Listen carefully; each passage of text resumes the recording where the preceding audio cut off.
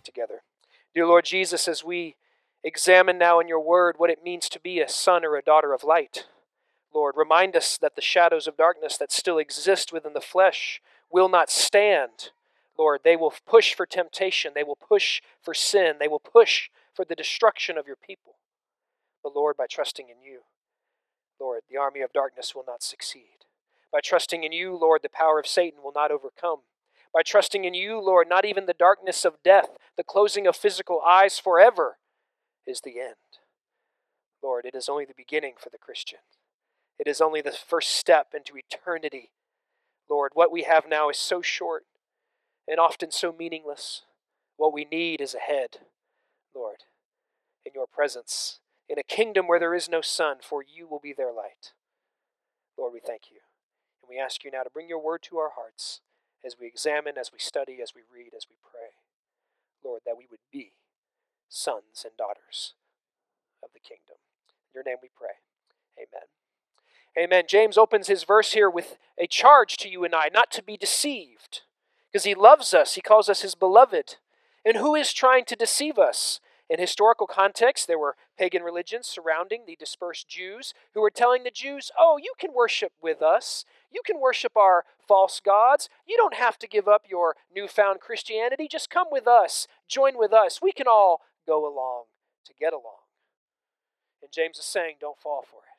Don't be deceived, my beloved, because every good, verse 17, every good gift and every perfect gift is from above. There is no gift to be found on earth that is good. What does mankind give each other? War, sickness, famine, death. That is what we give each other. That's all I can produce. I'm a creature of the dirt. The sand that God reached into and folded and formed and then breathed life into. That is what I'm made out of, and all I can do is return to it. All I can do is disperse it. All I can do is dish out death. That's the human heart. Called an idol factory by the reformers, called evil by God in Proverbs, a place of wickedness of which who can know? God knows. Every perfect thing is from above. Church, don't look on the bottom shelf for your grace today. Don't look on the bottom shelf for your perfection today. Don't look on the ground where there's filthy and nastiness and expect that is to where your righteousness to come from. Look above. Look up. What is this good gift? If you would, turn to Luke chapter 11. I'm going to move to a lot of text today. I won't apologize for it. I'm just letting you know that we'll be moving to a lot of text today. Luke chapter 11, beginning in verse 11. The example of a good gift. What is the qualification for what is good? Often in our world, good is an objective standard defined by culture. One culture's good is another culture's evil. So what really counts as good? Luke chapter 11, verse 11. What father among you, that is, what parent, if their child asked for a fish, will instead of a fish give him a serpent? Can you imagine one of the little children coming in, maybe even children's church, and they're expecting a cracker, they're expecting a goldfish maybe, and instead the Sunday school worker hands them a live snake? We're not that kind of church.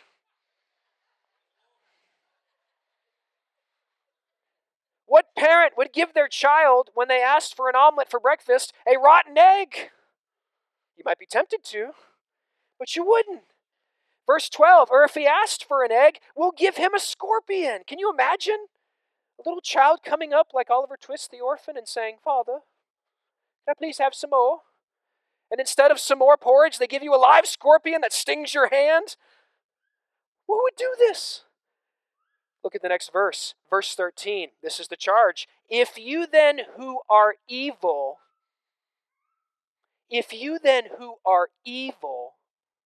who's he talking to? In context, he's talking to Jews, right?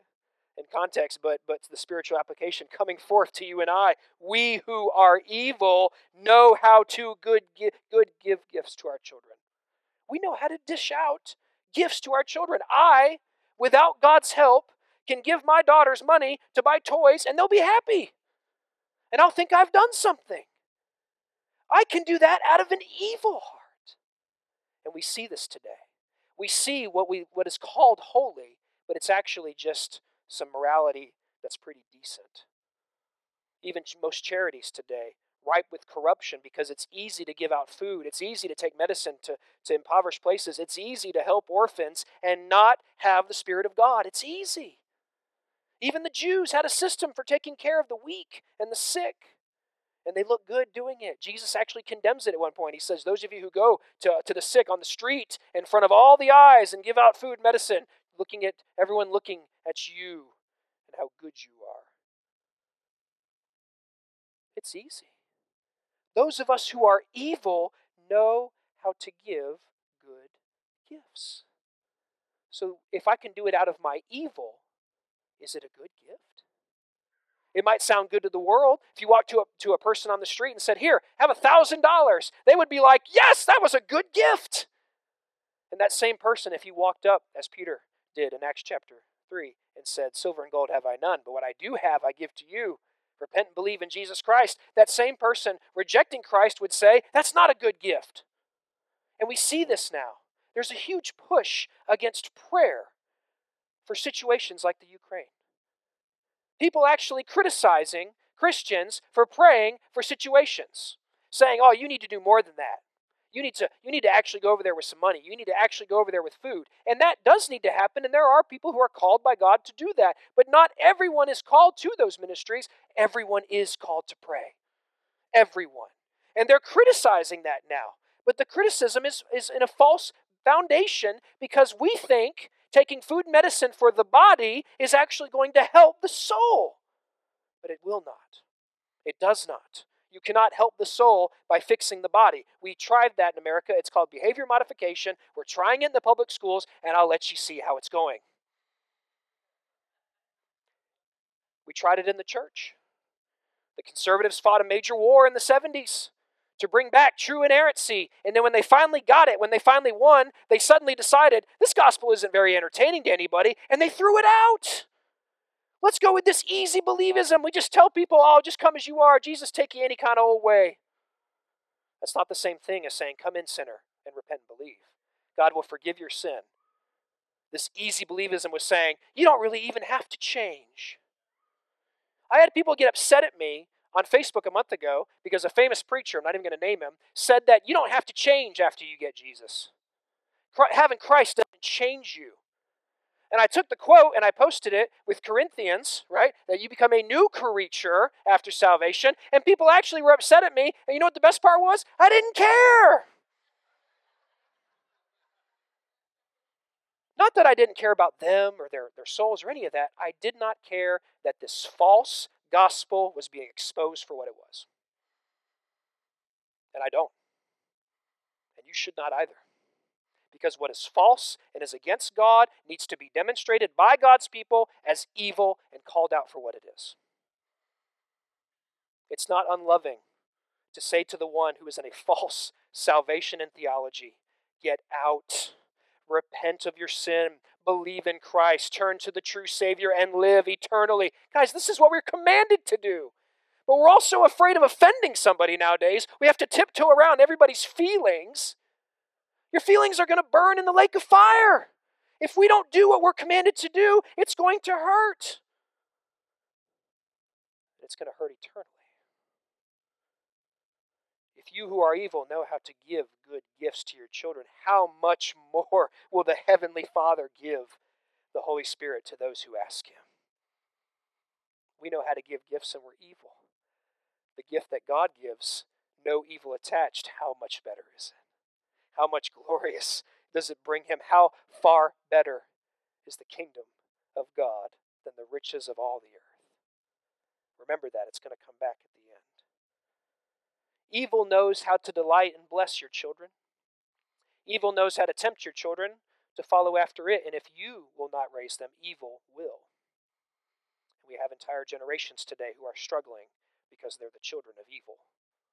They have been raised by evil, led by evil, and now their actions follow after evil. And we have failed in this way. We are called, and we're going to see this in some verses in the next coming weeks in James, we are called to minister to the widows and orphans. And the amount of spiritual widows and orphans that exist around us now is almost in the infinite. There's almost no way to finish Jesus said, you'll always have this ministry with you. The poor will always be with you. And the poor in spirit are here now, and they need the gospel. Not the fun, though there can be fun. Not games, though there can be games. Not food, though there can be food. They need what truly will save the soul. They need the truth. Flip back to James in verse 17 of our text today. It says, every good gift and perfect gift is from above, coming down from the Father of lights.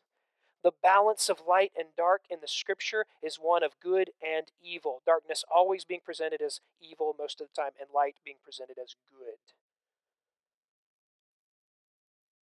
The Father who has given you life calls himself the Father of light itself. He's the Father of lights, with whom there is no variation, so he doesn't change. He has no shadows within himself. He is not hiding anything from you. God is not trying to trick you. This is something I teach students all the time. God never says once in his word, test me scientifically and physically prove I am here. It's not a trap. Christianity is not a trick. It's not a moral conundrum trap thought for you. God says, have faith. Have faith in me. Repent and believe. These are spiritual things. God's not trying to trick you. God is showing you the true path. But we reject. We walk away. If you would turn to the very first book of your Bible, the very first chapter, and the very first verse.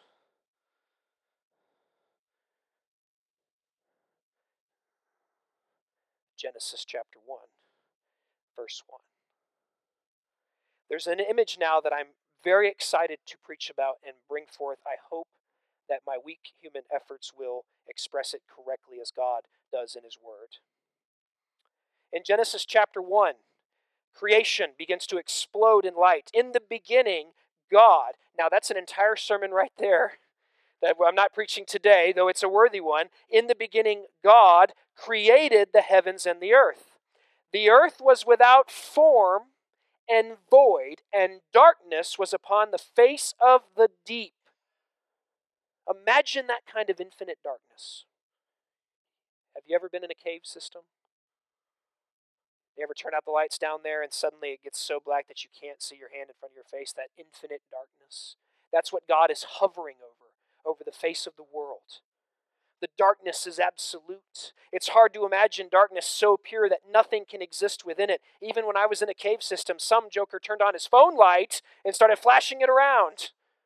Because we have all the devices and all the ways that we can stop darkness and fight it off and try to get away from it.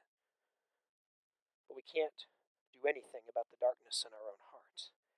There is nothing, absolutely nothing existing until God speaks the words, let there be light. Many of you know that I enjoy running, and often I will run in the morning before the sunrise. And many times, and I try to time it this way to experience the touch of God. Many times as I'm running, I'll have a view of the eastern sky, and the sun will begin to crack the sky open. And the light begins to infiltrate the dark world.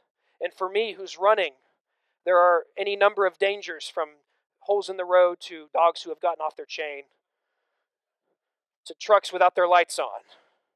And so for me, moving through this dark world, I am anxious, I am sometimes afraid, I am in danger. But when the light starts to break the sky, when once again darkness has tried all night to defeat the world, but God in the morning, when mercies are renewed, defeats the darkness again. And I'm running, and when I see that light pierce the sky, I can actually start to get excited a little bit. And I can run a little faster because now I can see where I'm going. I once was stumbling in darkness, not knowing where the true path was, but by God's light, now I see. Now I'm effective. Now I can run with purpose. I can run with confidence. I can run without fear. That's what God's light does. In Genesis, the Spirit of God hovered over the face of the waters, and God said, let there be light. And there was light. Theologians debate this text so often because the Son is so clearly depicted several verses later. I've even had people tell me in an attempt to explain what this light was, hey, Jesus is called the light of the world in the New Testament, and here God's creating light. Is that where God created Jesus? Wrong!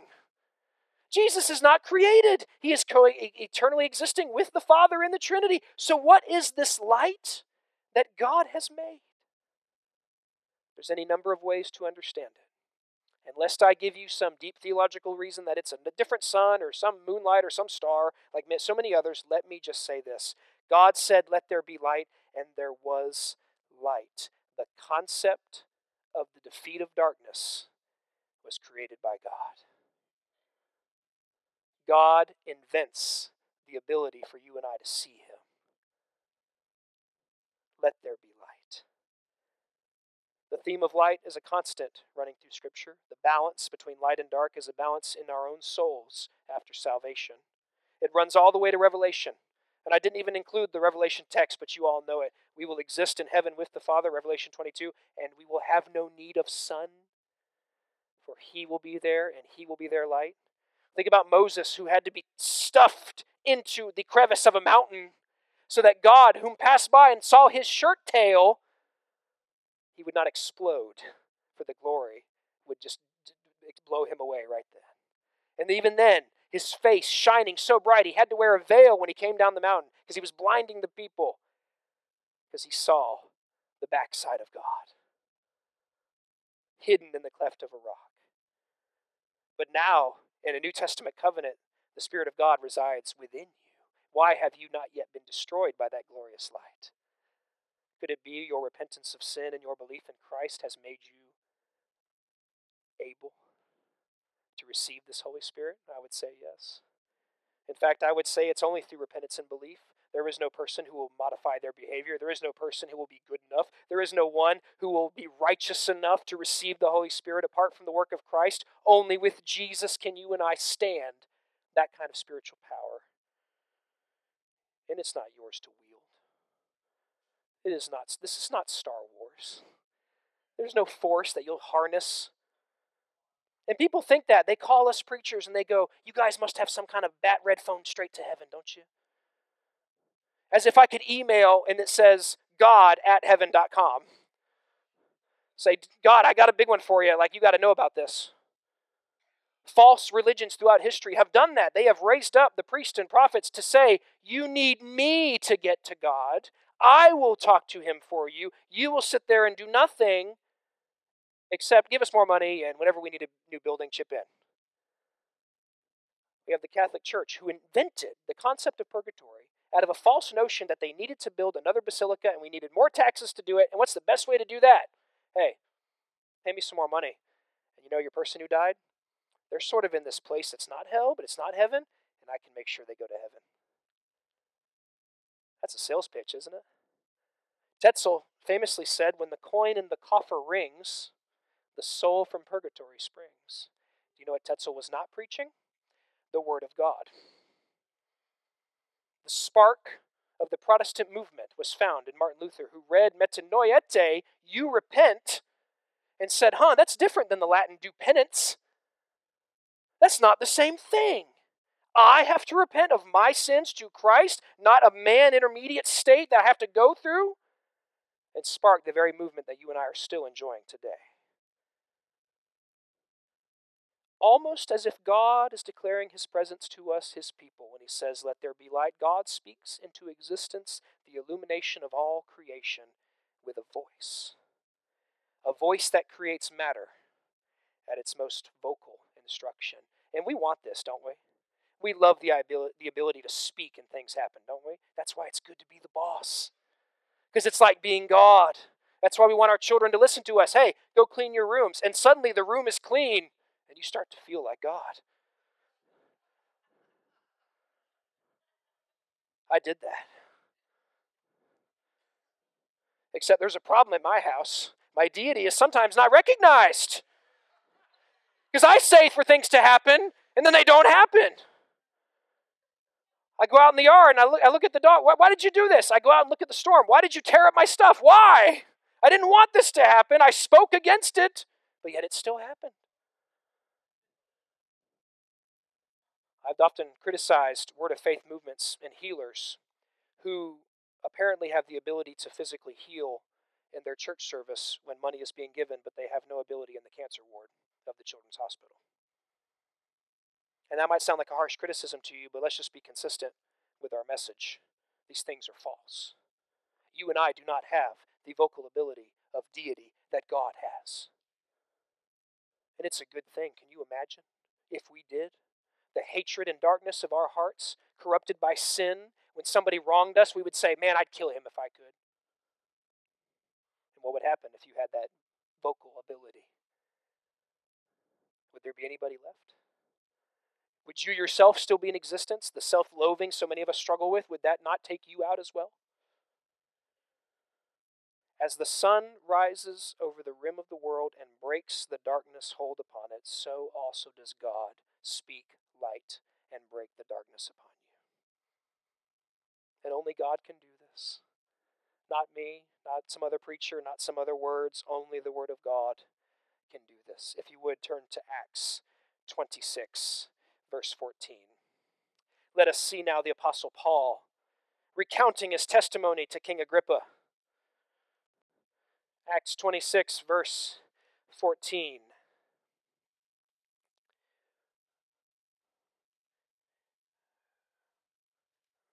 Verse 14 begins, when we had all fallen to the ground. That's a good place to be in the Bible, isn't it? In the presence of God, fallen, prostrate upon the ground.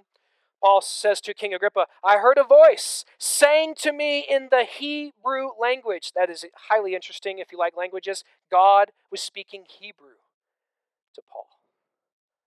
How fascinating. We love, in this day of trying to understand tongues and languages and who can do what, God is speaking Hebrew. Saul, Saul, why are you persecuting me? So this voice of light has illuminated Saul's very intents of his heart.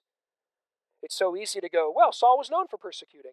But the voice of light confronting him now knew why he was down that road in the first place, knew where he was going and to do what. It is hard for you to kick against the goads. And then I said, who are you, Lord? Because only God can know my heart. He said, quaking in fear, who are you, Lord? He already knew who it was. Almost as if to say, I don't wish that you were Lord right now. But here you are, and the Lord said, I am Jesus, whom you are persecuting. Like King David, when the prophet Nathan said to him, you are the man. You are the man. I am Jesus, whom you are persecuting. Verse 16, but rise and stand upon your feet, for I have appeared to you for this purpose, to appoint you as a servant and a witness to the things which you have seen me and to those to which I will appear to you. Paul lost his sight over this encounter, had to receive it to the hands of the brother, and this being the plan of God. Verse 17, delivering you from your people and from the Gentiles to whom I am sending you, to open their eyes, so they may turn from darkness to light and from the power of Satan to God. This is what we do. God has given us a ministry from darkness to light, from Satan to God. And this is not a ministry that we should sit around, twiddle our thumbs and go, well, maybe next time. We'll do better next time. We'll try harder next time. No, now is the time. The gospel is here, now. Darkness to light, Satan to God, unbeliever to worshiper. To open their eyes, that they may receive forgiveness of sins and a place among those who are sanctified by faith in me. Who's making all this happen? Did I do it for you? Pastor Robin do it for you? Did some great preacher do it for you some point? No. Heralds and proclaimers. Nothing more if I had a big gong banging it or a trumpet to sound. Turn to Jesus. Turn to the Savior. Receive salvation through repentance and belief only in the name Jesus Christ. God has delivered you from the kingdom of darkness and into the kingdom of light. And what does he say in Matthew? You are a city set on a hill, hide not yourself. Who would place a cover over a candle in their house? So why would you? I was struck by a final phrase, and it looks like I have time. As when I took this job, I was given no time limit.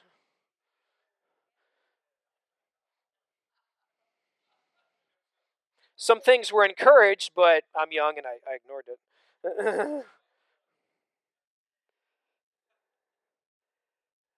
In James 18, James 1:18, there's a very interesting phrase. The purpose of the verse is that we are being brought by the word of truth, the scripture, and the accurate gospel message to be first fruits of God's creatures, that is, bearing fruit of worship to Him. But I am struck by the phrase, 4 words at the beginning of verse 18, of His own will. And the reason I'm struck by this is that I hear so often and spend so much time dealing with the will of men, the plans and desires of men, the ideas of humans and humanity, which so often run to evil. And I was struck by this phrase, of His own will. James almost puts it in here, not an afterthought, but not even the main point of the verse. Goes on talking about truth and the first fruits. But what is His own will? And what does that mean for you and I? Well, if you would, turn to one of the most controversial texts of Scripture, but I don't believe it will be that way today in our context. Romans chapter 9, verse 19. I'm going, I hope, to prick your hearts just a little bit as I was pricked this week in studying. It is easy to read this text and only think about salvation. It's only usually argued in the context of salvation, predestination, these types of things, and those are accurate and right. But in our context today, I want to talk about the will of God that works its way out in your life every day and in every moment. Romans chapter 9, verse 19. Paul is giving in his systematic theology of the faith, which the book of Romans is, a defense for why God does what He does. And he doesn't have to defend God because God has done nothing wrong. He's simply explaining why God does what He does. Verse 19, you will say to me then, why does He still find fault? For who can resist His will? Verse 20, but who are you, O man, to answer back to God? Who are you? What right do you have? What ability do you have? What foundation do you have? You would answer God in anger with vocal cords that God has given you. You would shake a fist at heaven that God has granted you to be able to close and shake.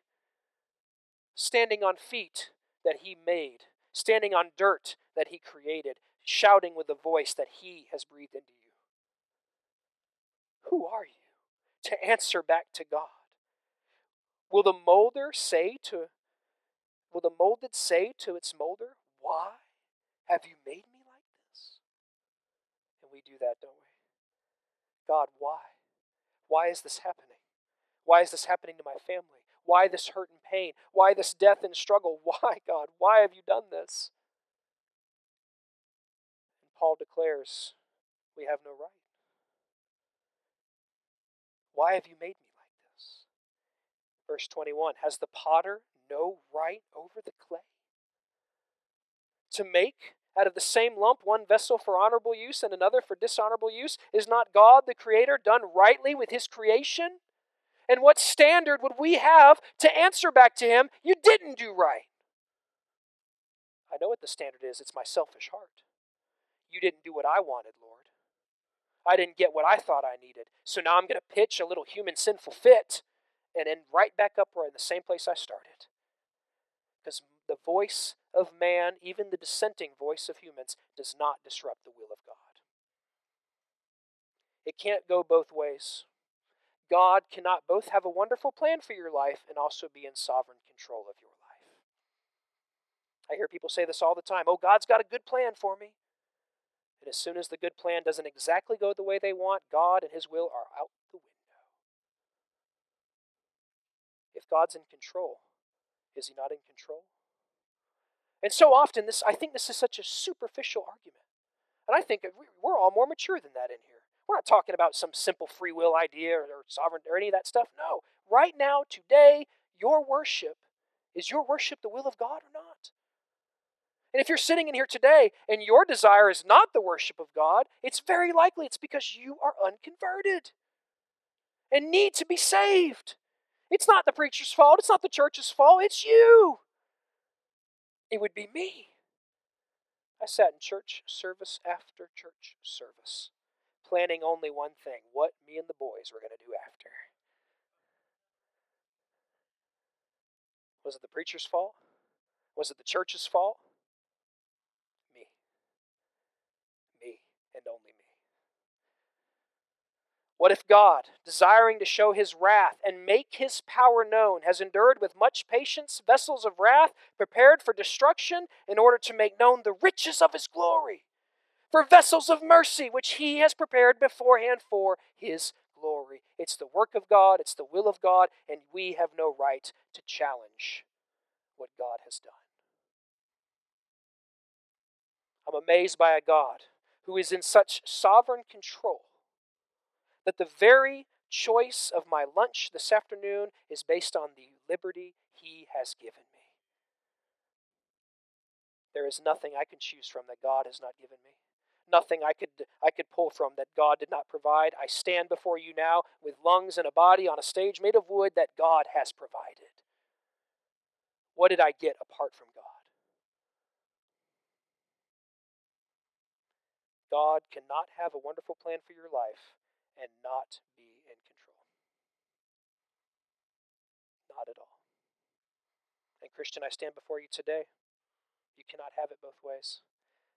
You cannot declare God's wonderful plan and at the same time, as soon as it doesn't go the way you want, say, well, I'm going to go do this instead.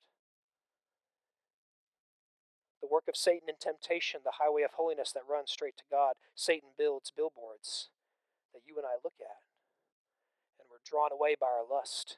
And the one who is unconverted stays out there in their sin, and eventually will be cast into the lake of fire. But the one whom God is in, as they're running toward their sin, like King David, he will send a voice and a messenger to draw them back and walk the path of righteousness. If I'm being harsh with you today, I do not mean to. I simply mean to give you the truth of what God says.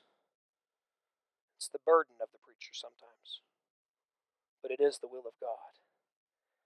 Charles Spurgeon said this: the will of God is for our salvation. It was from the will of God that the very thought of salvation first arose. Had we been left to our own wills, we should have been willing to wander further and farther from God. No man originated the idea of restoration for our race. God himself willed it.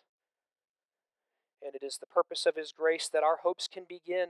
The will which originated salvation shaped and formed it. It was God's will that ordained salvation by faith, salvation through atoning sacrifice, salvation by the way of new spiritual birth, salvation by way of perseverance up to perfection. The great preacher Charles Spurgeon. The lowly preacher Josh Thomas says the will of God is worship. Turn to Matthew chapter 4, and we will finish our service today. Matthew chapter 4, the devil has confronted Jesus after his 40 days.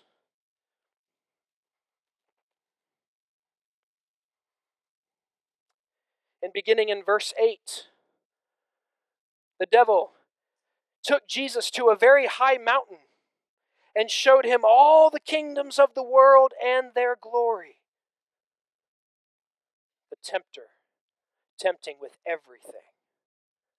And I'm struck by the kingdoms of the world and their glory.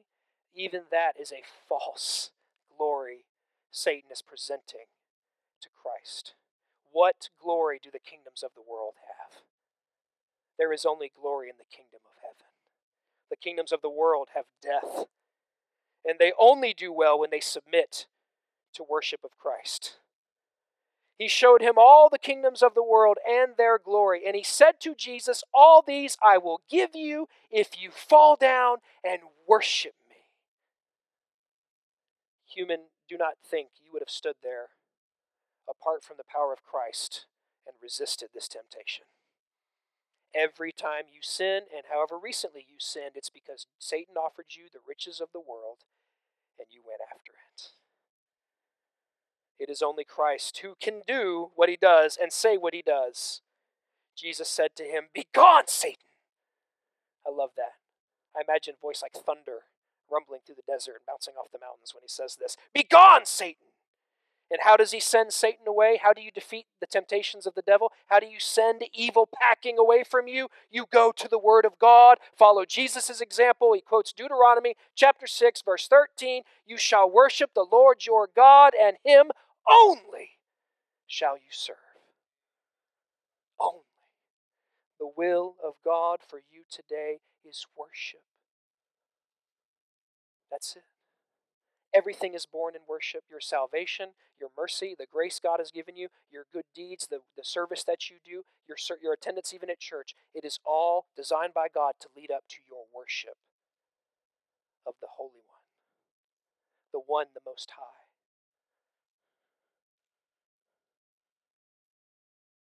Is this what you want? Because if it's not what you want, then there is also a message for you. A message that the molder has given to the rotten clay. If you would be rotten, I would send a Savior to forgive you. I would send a sacrifice to atone, and I will send my Spirit to lead you into righteousness. If you don't want to worship God today, it is my hope that you would repent today. It is my hope that you would turn to the Savior and say, Lord Jesus, I need you. For once again I've failed, once again I've fallen, and I find no worship in my heart. I find only darkness and no light, so Lord, I need you. Be saved today. Turn to the one who can save you today. And if you're a Christian sitting in here today, but the darkness of the world has been getting close, it's been besieging you on all sides, you feel like your defenses are about to fall, your little light's about to go out. I've often compared this Christian life as walking down the beach during a hurricane trying to keep a candle lit. And on your own strength, would you ever do it? But I'm talking about a candle given by Christ that has an inward power, powered by the deity of God that will never go out. And you could stand before the hurricane and sing worship to God, knowing your light will never go out. Christian, if you are struggling today, you need sanctification, and it is near. So turn to it. Don't be afraid. I know it's going to hurt a little bit. God, it hurts when the surgeon cuts into the body. But the healing process can't begin until what is bad is taken out. What you need is the power of God. Begone, Satan, for you shall worship the Lord your God, and only him shall you serve. This is the will of God, the Father of lights, the one who gives good gifts, and the one that I speak to you now. You need Jesus. Turn to him. And what did Jesus wonderfully say? Those who come to me, I will in no wise cast out. Those who come to me truly broken and full of repentance, I will not cast out. He loves you. Turn to him today. You need him. I need him. And as we pray, I hope there's some of you in here who may pray for salvation, but I hope every believer in here will pray for sanctification, because we each and every one need it. So let us turn to him now and seek the wonderful face of the Lord Jesus Christ. Let's pray. Dear Lord, once again, I thank you for your word. Lord, it stirs in my heart this idea of light over darkness, the will of God over the sinful will of men. And Lord, I'm so wonderfully thankful today for your word, Lord, because it is the thing that truly communicates the purification of our hearts. It is the only message that is meant for our good. Every other voice of the world is meant for my temptation and my damnation. But not you, Lord. Your message is for my righteousness. Your message is for my atonement. Your gospel is for glory. Turning me from an evil, selfish worshiper of only self, Lord, to a selfless worshiper of the Most High King. Lord, thank you so much. And it's my hope that all of God's people would agree by saying, Amen.